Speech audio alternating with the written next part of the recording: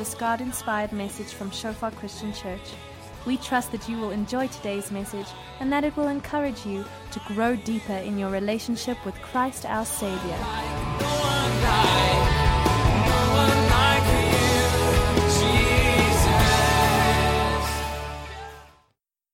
I want to just share a word with you from 1 Peter chapter 2 about becoming living stones in the Lord.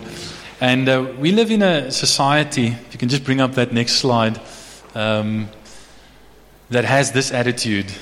Don't just be another brick in the wall. And we live in a very fiercely independent society, a society that's very autonomous and that values autonomy and uniqueness, and that resists any form of conformity whatsoever. And the reality is, however, we cannot choose whether we want to conform or not. We can only choose what we're going to conform to. This whole idea that we have that somehow we're islands, independent from anyone and anything else, and that we're living our own lives unaffected by those around us is an illusion. It's a myth. It's not possible. No one can live like that. In the beginning, in your early years, your family forms you. And in your latter years, your friends form you. But to think that we're not conforming in some way is an illusion. It's a dream. We can only choose what we conform to. And also, you know, when we talk about living stones, bricks, etc., bricks in the wall, the most useless brick is the brick that's lying there on the ground by itself. I mean, come on, bricks are made to build with. And we, as human beings, are made for community. And we see that in the sense that we are created in the image of God. And the God in whose image we are created is a triune God. He's a divine community. Father, Son, and Holy Spirit. From the beginning, God was a divine family. You cannot reduce God to less than a community. And we were created in His image because we were also created for community, to be like Him. And that's why, the whole idea of, don't just be another brick in the wall. You're going to conform to something. I mean, let me just give you an example. Some kids go through teenage years and they go through, they become disappointed or disillusioned with their family and they rebel, and, maybe they come from a conservative family and then they rebel and they go into this emo, scene, and they put on black makeup and make their hair black and they wear black clothes and, make their nails black. And they'll say, like, some of you are smiling, maybe some of you were there, right? And say, we're being independent, we're being rebellious, we're not conforming. And you look at a group of them and you think, really? I mean, you all look the same. You all have black makeup, you all have black hair, you're all wearing black clothes. You really think you're not conforming? You're just not conforming to your family anymore, but you're conforming to a new group. And it's like that for us. And so this idea, don't just be another brick in the wall. Bricks were meant to be built into walls. The most useless brick in the world is the brick lying there all by itself. Take a stack of bricks and throw them in a pile and see what happens. In a couple of days, especially in Joburg, they'll be stolen. Bricks were meant to be built into walls. So the point is, you cannot choose whether you want to be a brick in the wall. You can only choose which wall you want to be a part of. And what I want to share with you this morning is about a wall you definitely want to be a part of. In 1 Peter 2, verse 4-5, it says, "As you come to Him, the living stone, rejected by men, but chosen by God and precious to Him, you also, like living stones, are being built into a spiritual house to be a holy priesthood, offering spiritual sacrifices acceptable to God through Jesus Christ."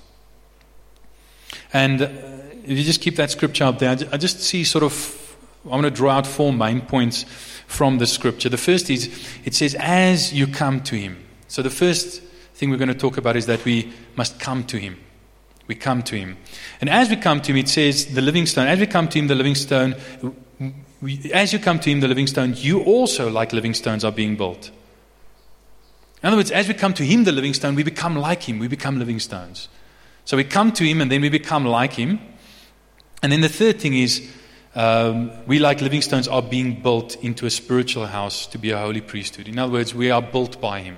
The third point, we are built by Him. And then finally, to offer a spiritual sacrifice acceptable to God through Christ Jesus. In other words, we sacrifice through Him. We become like Him. We come to Him. We become like Him. We are built by Him. And we sacrifice through Him. Now, I won't actually get to all 4 points today. You guys know me by now. Those who know me won't be surprised. I might get to the first two and maybe the third one. We'll see. And then I'll continue some other time. So it says, as you come to Him, the living stone. And it's interesting that He's a living stone. Why is He a living stone? There's a lot there, and I can actually unpack that. There's a lot I can say about that, but I just want to say a few things. In the next phrase it says, as you come to Him, the living stone, rejected by men, but chosen by God and precious to Him. And later on, when Peter quotes from Isaiah chapter 40, he says, he quotes God as saying, I lay a stone in Zion, in other words, in Jerusalem, a cornerstone, a chosen and precious cornerstone I lay in Zion. How does God lay that cornerstone in Zion? Rejected by men, but chosen by God and precious to Him. It's on the cross, right? That's where God laid the cornerstone in Zion. God chose Jesus before the foundation of the world. And the way in which He laid Him as the foundation, the cornerstone, for everything else to be built on, is by Jesus being rejected by men, suffering, even dying on the cross for crimes He had not committed, dying for the sins of others.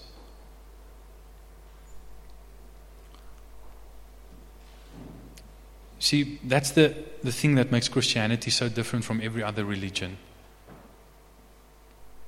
Every other religion is, I come to God to present Him with a righteous record. Christianity is, I come to God and He gives me a righteous record. It's a big difference. That's the difference between religion and relationship. That's the difference between dead religion and Christianity. That's the difference between man trying to reach God and God reaching out and saving man. That's the difference. In other words, He's a living stone because He was rejected by men, killed by men, but He also rose again. He's a living stone. He's resurrected. His grave is still empty.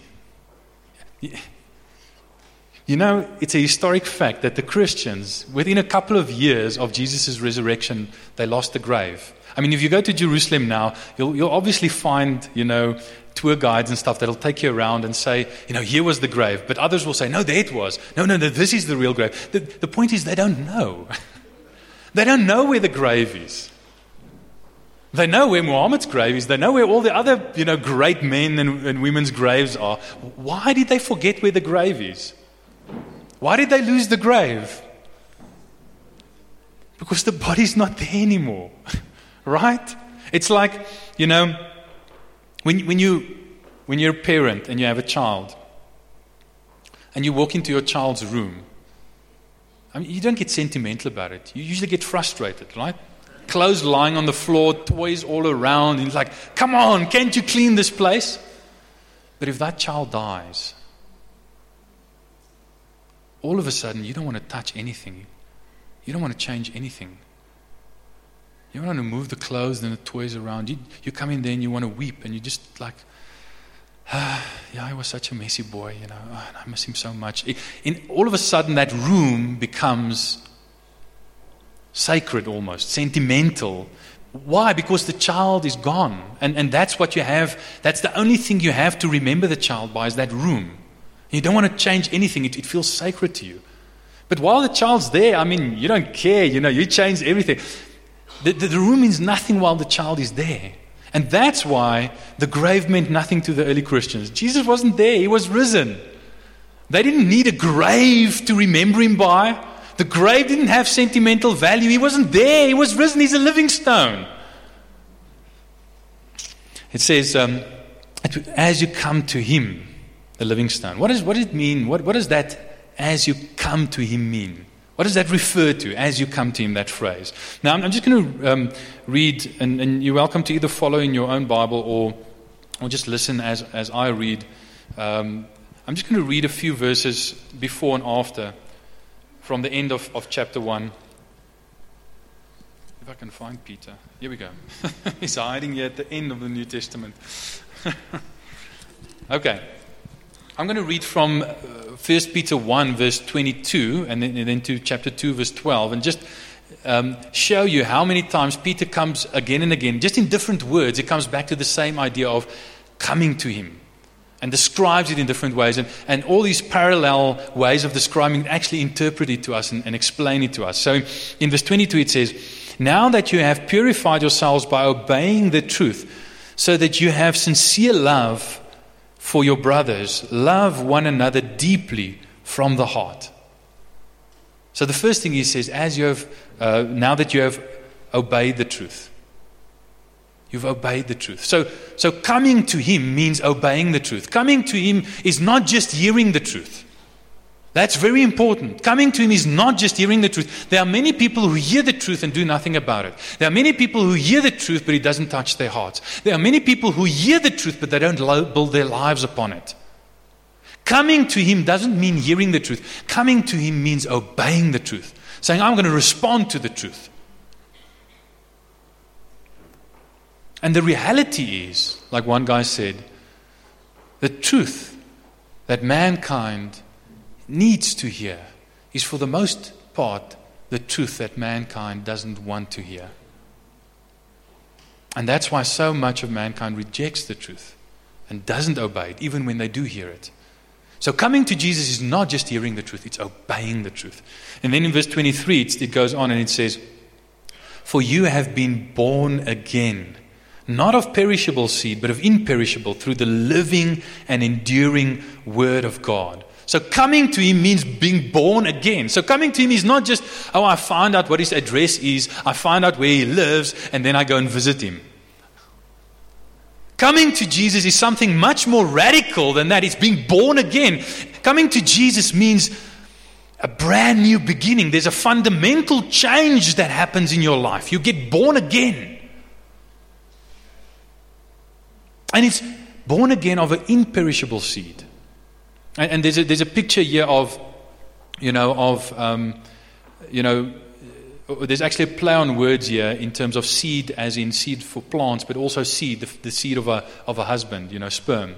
And it says, you're born of perishable seed, but you're born again of imperishable seed. You're born, and because it's of perishable seed, you perish. But if you're born again of imperishable seed, you are imperishable. Or like the old saying goes, born once, die twice. Born twice, die once.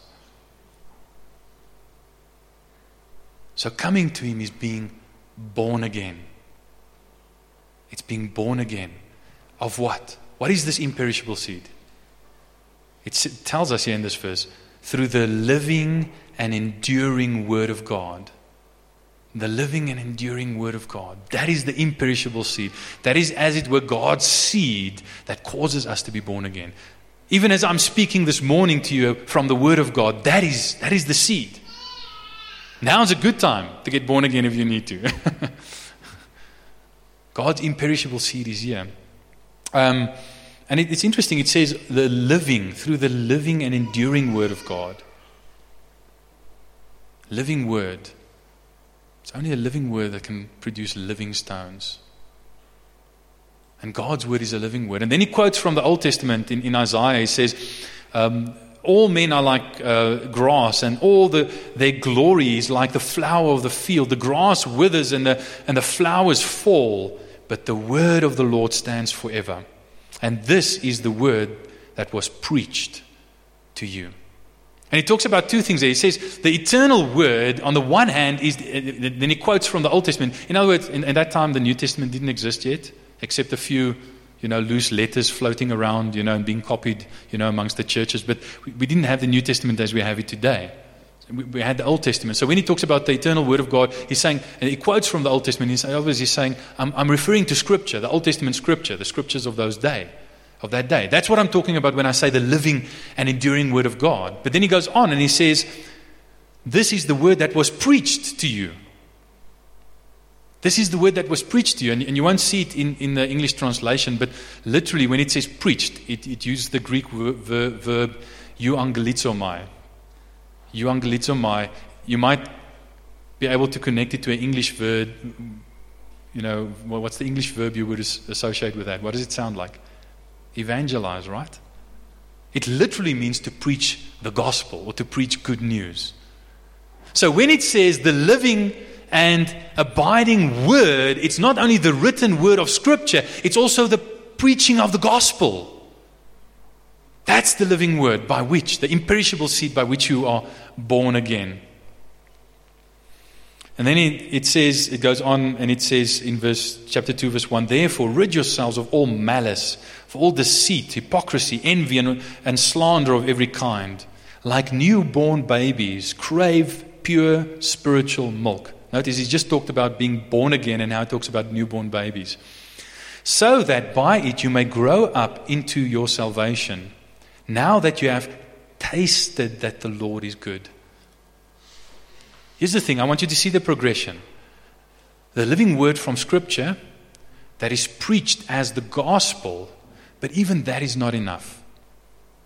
You need to taste that the Lord is good. You need to taste that the Lord is good. You need to experience what the Word says. It's not enough to read it in Scripture. It's not enough to hear it preached as the gospel. You got to taste, not the Word. You got to taste that the Lord is good. Can you hear an Old Testament Scripture echoing in the background of that? Since you have tasted that the Lord is good. What's the Scripture that comes to mind? Taste and see that the Lord is good. Blessed are those who hope in Him. I thirst for God, the living God. Taste and see that the Lord is good. That's the Scripture echoing in the background. And we know that that's echoing in the background because in the next chapter, I think in chapter 3 of 1 Peter, Peter actually quotes more extensively from that Psalm 34. This is Psalm 34, verse 8. But here's the thing, you've got to taste that the Lord is good. Through the written word that is preached as the gospel, you've got to taste, not just the word, but the God who speaks this word. Now, you need to get this. In other words, this is not just a cognitive hearing of the word. This is experiential tasting of the word. So often, you see these shows on TV, these cooking shows, okay? And people on those shows, they try and explain, they try and make the food sound so nice, and they make the food and they show you how it looks and so on. But imagine trying to do that over the radio. We had no visuals, and they were tasting the food and making the food and trying to make it sound nice. Now that's what Peter's trying to do here. He doesn't have visuals to show you, but he's trying to he's trying to make you salivate.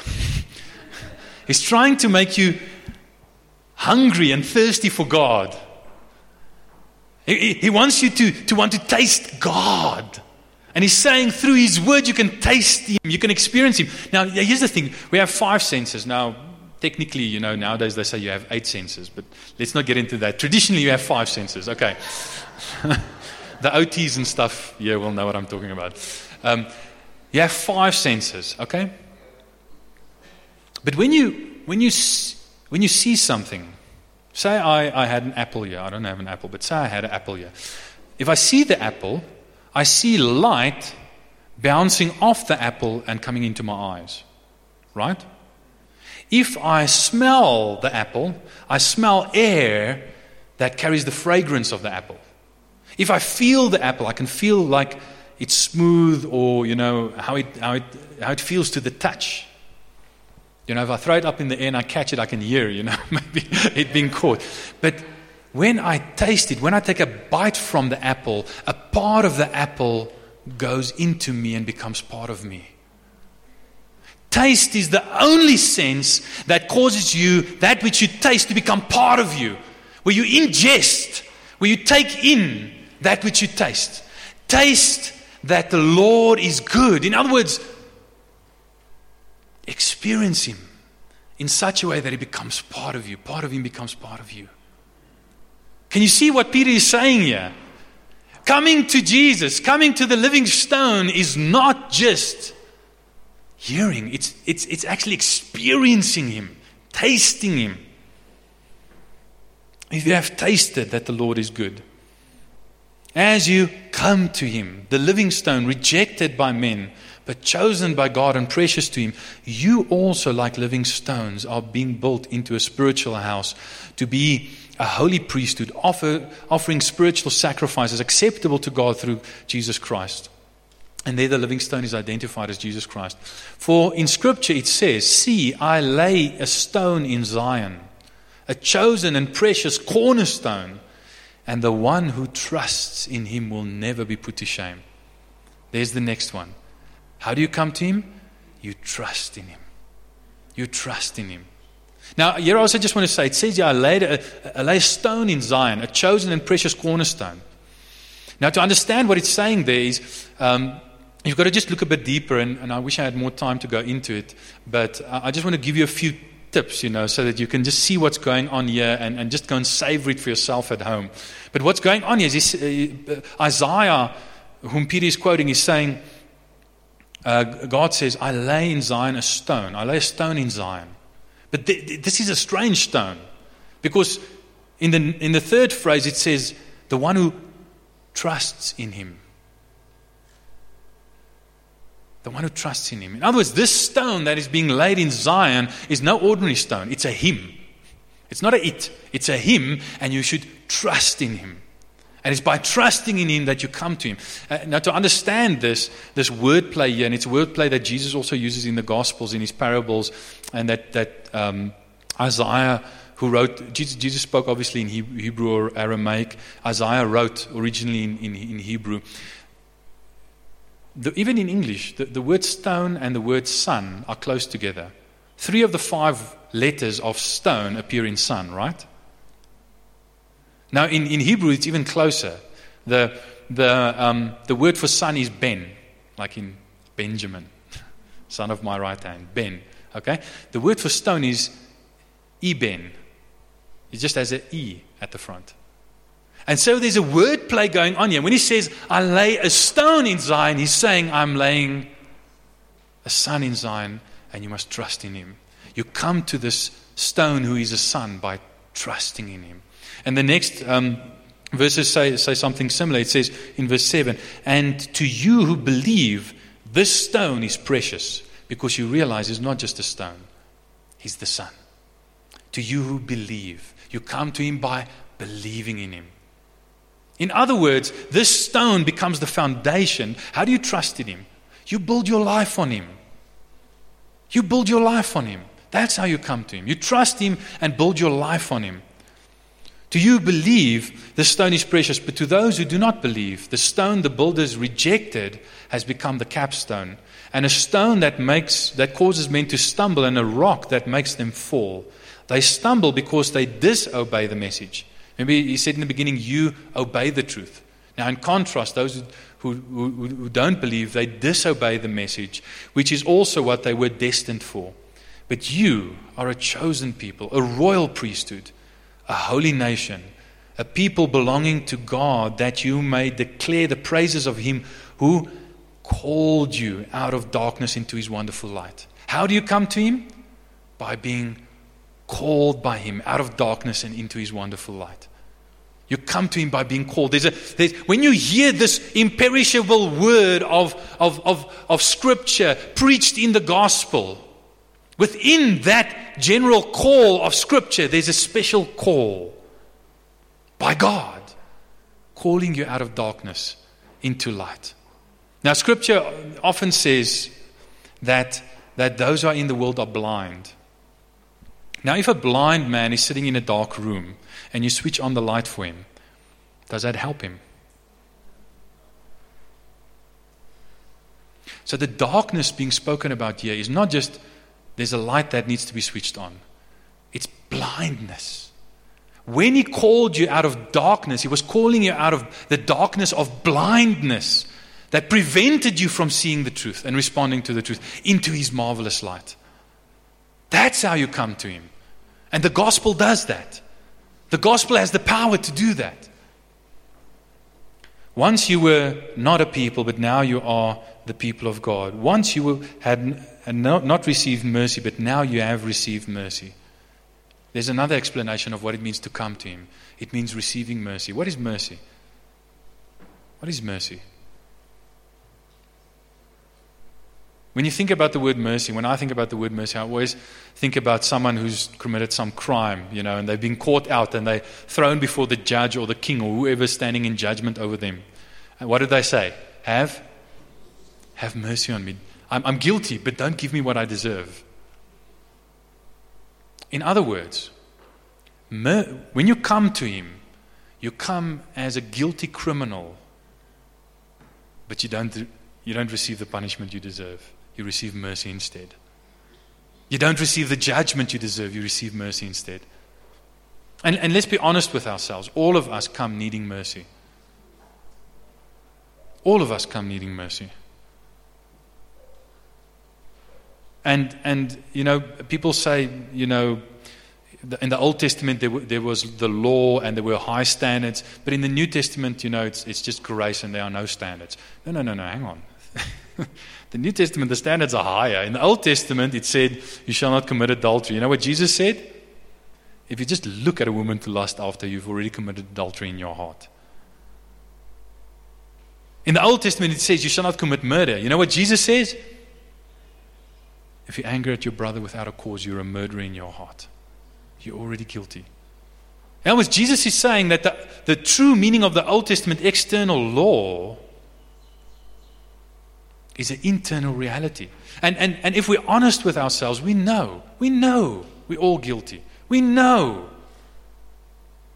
And if you know that you have to stand before a holy God on Judgment Day, that will concern you. But the good news is that this God, who is a holy judge, is also a merciful judge. And He's willing to give mercy to us. He's willing to not give us the punishment we deserve if we come to Him, if we come to Jesus. If we come to Jesus. I just... In fact, I'll share that later. Okay, so we come to Him. Yes. We come to Him, and then we become like Him. We become living stones just as He's a living stone. In other words, as we come to Him, we become like Him. As we come to Him, we become like Him. Okay, say to your neighbor, as I come to Him, I become like Him. That's what He means when He says, you also like living stones. He says, as you come to the living stone, you also like living stones. Now, there's the only way to become a living stone is to come to the living stone, Jesus. And He's rejected by men, but chosen by God, and so are we. We are in chapter 2, verse 9, it says, we are a chosen people.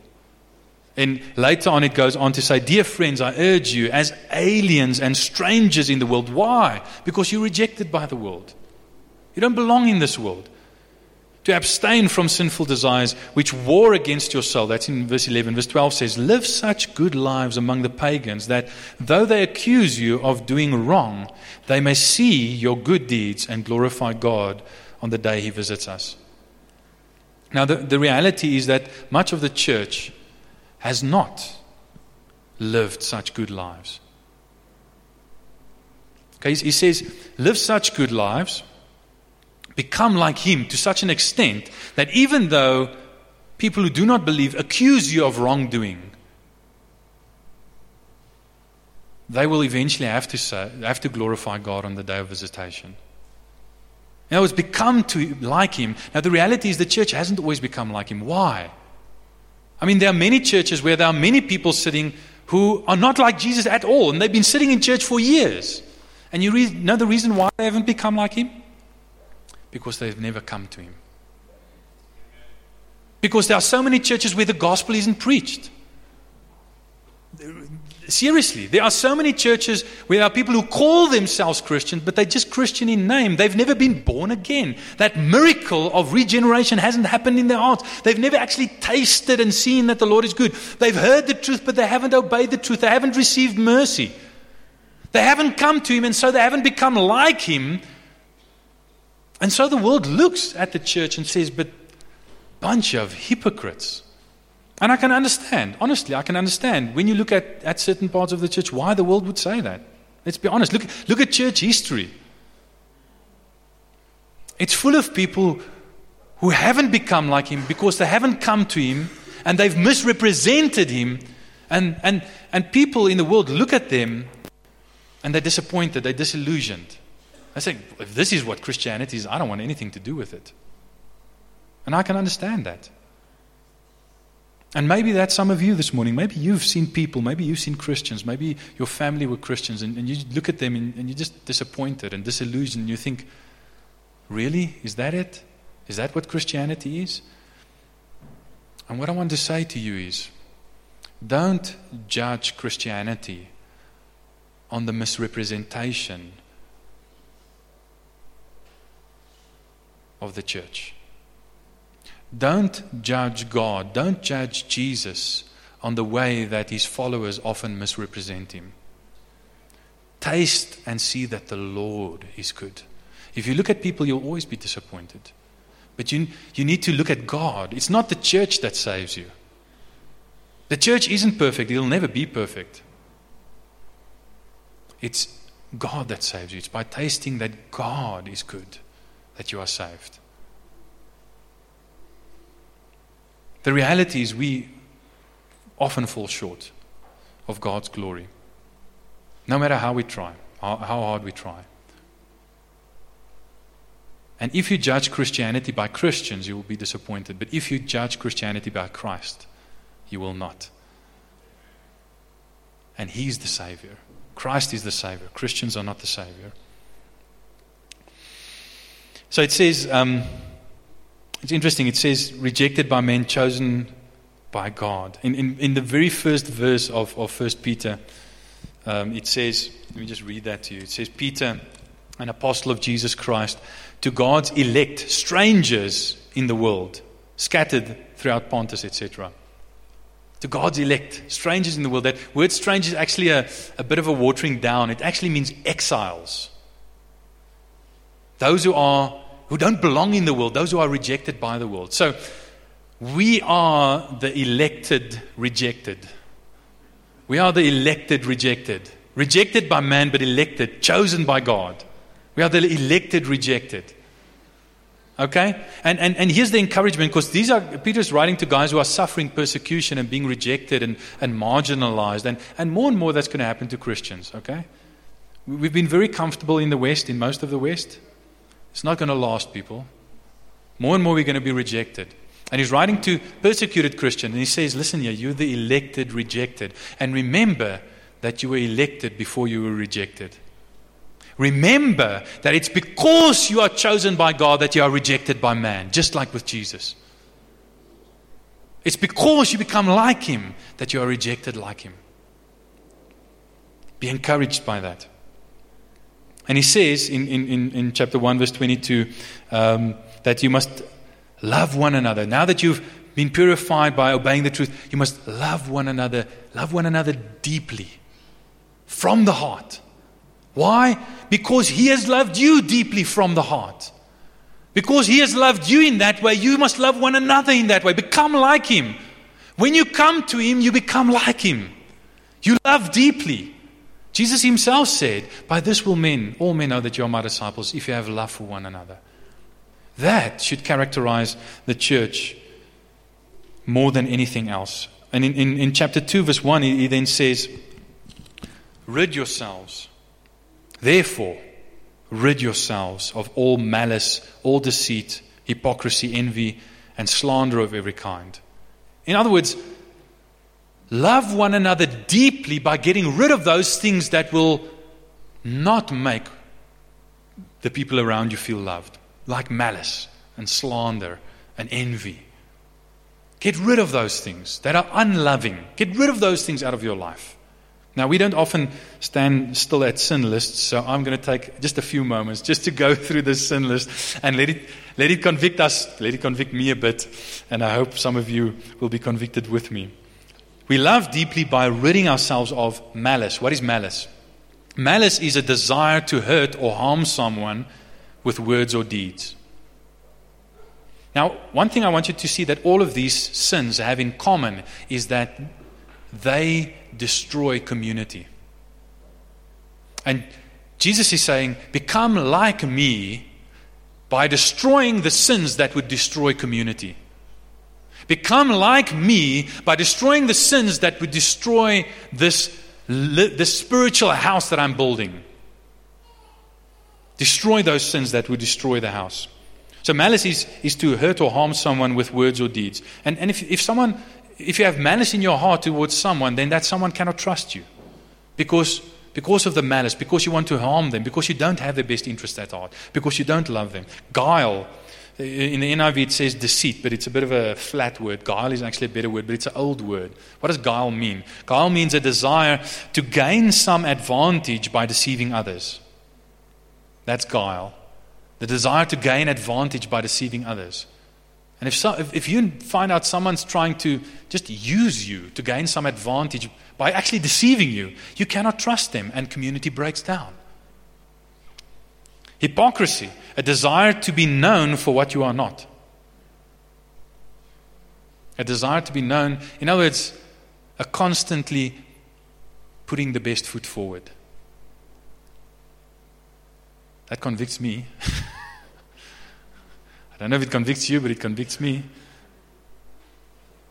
I know most of you don't see me at my worst. If you want to know what I'm really like, go and ask my wife and my children. They see me at my best and my worst. Don't think that what you see in the pulpit is who I really am. It's just a very small portion of who I am. And please don't put me on a pedestal because I don't deserve it. So hypocrisy is pretense. And here's the thing. It destroys community because if you're a hypocrite, if you're pretending to be what you are not, if you have a desire to be known for what you are not, people cannot know you. They cannot know the real you. They cannot be authentic community because of the pretense. Envy, a desire for some privilege or benefit that belongs to another. You know what that does? It destroys celebration. I can't celebrate with you for your successes because I wish I had that success. And actually, you know, behind closed doors, I'm grumbling. Why does he always get all the good jobs, and why does he always get all the opportunities? And look at me, God. What about me, God? And I can't celebrate you because I'm envious of what God is doing in your life. It destroys community. Slander, a desire for vengeance through false accusation. Gossip, backbiting. It breaks down trust. You cannot trust someone that gossips, even if they're not gossiping about you. Hello? Because if someone gossips to me about you, then I'm thinking, okay, what is he saying about me behind my back? If he says this about you behind your back, what is he saying about me behind my back? I cannot trust him. It breaks down community. So what Peter is saying here is become like Jesus by destroying the sins that would destroy community. And he says, grow up into your salvation. How? It says, as newborn babies, crave pure spiritual milk. What is this pure spiritual milk? The word pure there is the exact opposite of malice. So he starts the list in verse 1 with malice, which is the general overarching description of these sins.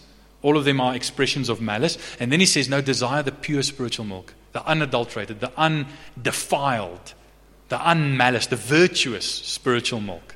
That is the opposite of malice. It says there's spiritual milk, but it's a word that's very difficult to translate. It only appears twice in the New Testament. And the best translation, I don't want to get into where I get it from, but the best translation is that which is true to nature, true to the real nature. In other words, desire the pure, the undefiled milk that is true to your nature, your new nature. Remember he said, be born again. And then he says, as newborn babies, desire the pure spiritual milk. What is it? It's the Word of God, the written Word, by the living and enduring Word by which you're born again. It's the Word, the gospel that is preached to you. But what is it more? In the very next verse, when it says, crave the pure spiritual milk, the very next verse it says, since you have tasted that the Lord is good. The pure spiritual milk is not just the Word of God, it's the experience of God Himself. It's the experience of God Himself. And I had a wonderful quote from A.W. Tozer that I now actually forgot at home, or in my bag. But Tozer says, biblical exposition is an imperative must in the church of the Lord Jesus Christ. And no church can be a New Testament church in the true sense of the word without accurate biblical exposition. But then he says, but biblical exposition can be carried out in such a way that the hearers are no better off, despite having heard the biblical word explained and taught to them. And he says, unless they have tasted, until they have tasted from God Himself, tasted that sweetness of God Himself in the very innermost of their beings, they are not better off for having heard the word. Now, the pure spiritual milk, and the picture here is you've been born again of God, of the seed of God, and now the picture of God as a mother putting you to His breast. And you're drinking from God Himself, from the breast, tasting God Himself. And he says, crave pure spiritual milk. Have you ever seen a newborn baby and how it craves milk? Once it's tasted it, it wants just one thing. It'll scream, it'll kick, it'll shout as loud as it needs to because it craves milk. And if you have tasted that the Lord is good, if you have tasted of God Himself, you will also crave the pure spiritual milk of God Himself. Because that is what nourishes you. Because now God's nature has become your nature. You've become like Jesus. I think of scriptures like, what's that song, that hymn? As the deer panteth for the water, so my soul longs after you. From Psalm 42 verse 1. And it goes on to say, I thirst for God, the living God. I thirst for God, the living God. And deers, they don't have a high tolerance for not having water. If they wander around the desert, they get thirsty very quickly, and they get really thirsty, and they need water. And I had a good laugh this week because John Piper says, some Christians say, but I'm not a deer Christian. I'm a camel Christian. I've been in this desert so long, I just plod along through the desert. I have a hump. I only have to come to church once a month, and I only have to read my Bible twice a month, and I only have to pray 3 times a month. I'm a camel Christian. I can handle the desert. And it's dry. Yes, I know it's dry, but I can handle it because I'm a camel. I just plod along in the desert. For crying out loud, don't be a camel Christian. Become a deer Christian. Become thirsty. The reason God allows you to experience the desert is so you can become thirsty for Him. Don't pay the price of the desert without gaining the prize of the desert. Don't suffer the desert without experiencing the reward of the desert. What is the reward of the desert? Becoming thirsty for God. That is the reward. Because that is what we need. We need to, like newborn babies, crave the spiritual milk so we can taste and see that the Lord is good. Taste and see that the Lord is good. One last thing. I'm a bit over time, so I'm ending with this. He says, as we come to Him, we become like Him, and we are built by Him into a spiritual house. So this spiritual house, what does that mean? It means it's not a physical house. It means this is not the temple, this building. It means the church buildings all across Joburg, with their steeples, whether they're steeples or not, they are not the spiritual house. They are not the church. They are not the temple. It's a spiritual house built of living stones, which we are. In other words, we are the church. We are the temple. We are the spiritual house. But where is that spiritual house? The temple used to be in Jerusalem, and that used to be the only place where believers could come to worship or bring their sacrifices. Only in Jerusalem, at the temple.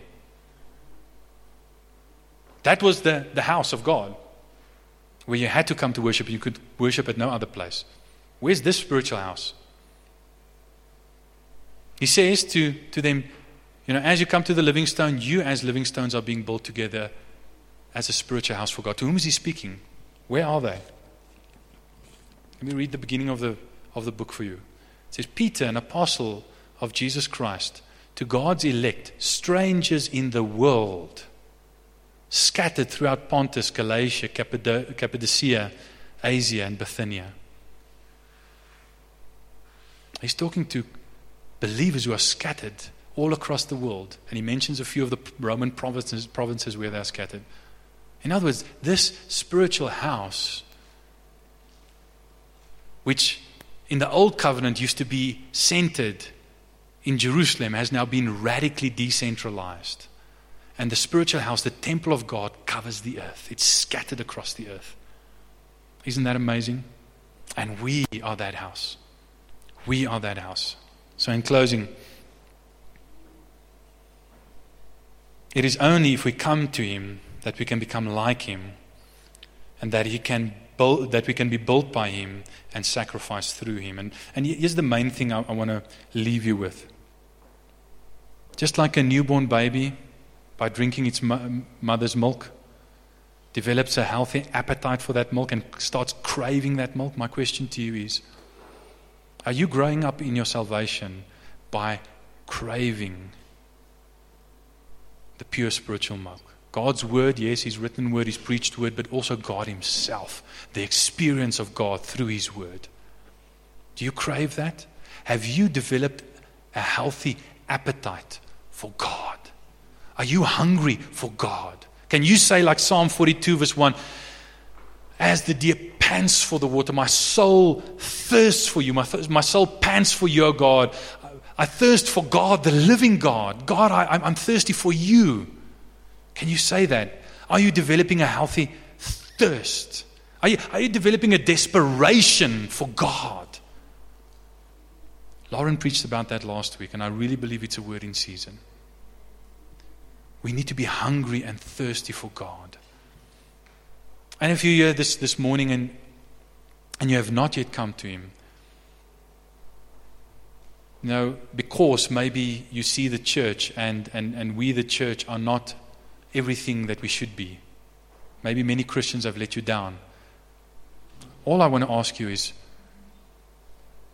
be wise enough to look away from us and look to the one that we should be like, that we should represent. Look away from our misrepresentation and look to Him, because He can save you. Don't base your eternity, your eternal destiny. Don't make your decision on someone's misrepresentation of Jesus. Base it on Jesus Himself. Jesus who died for you.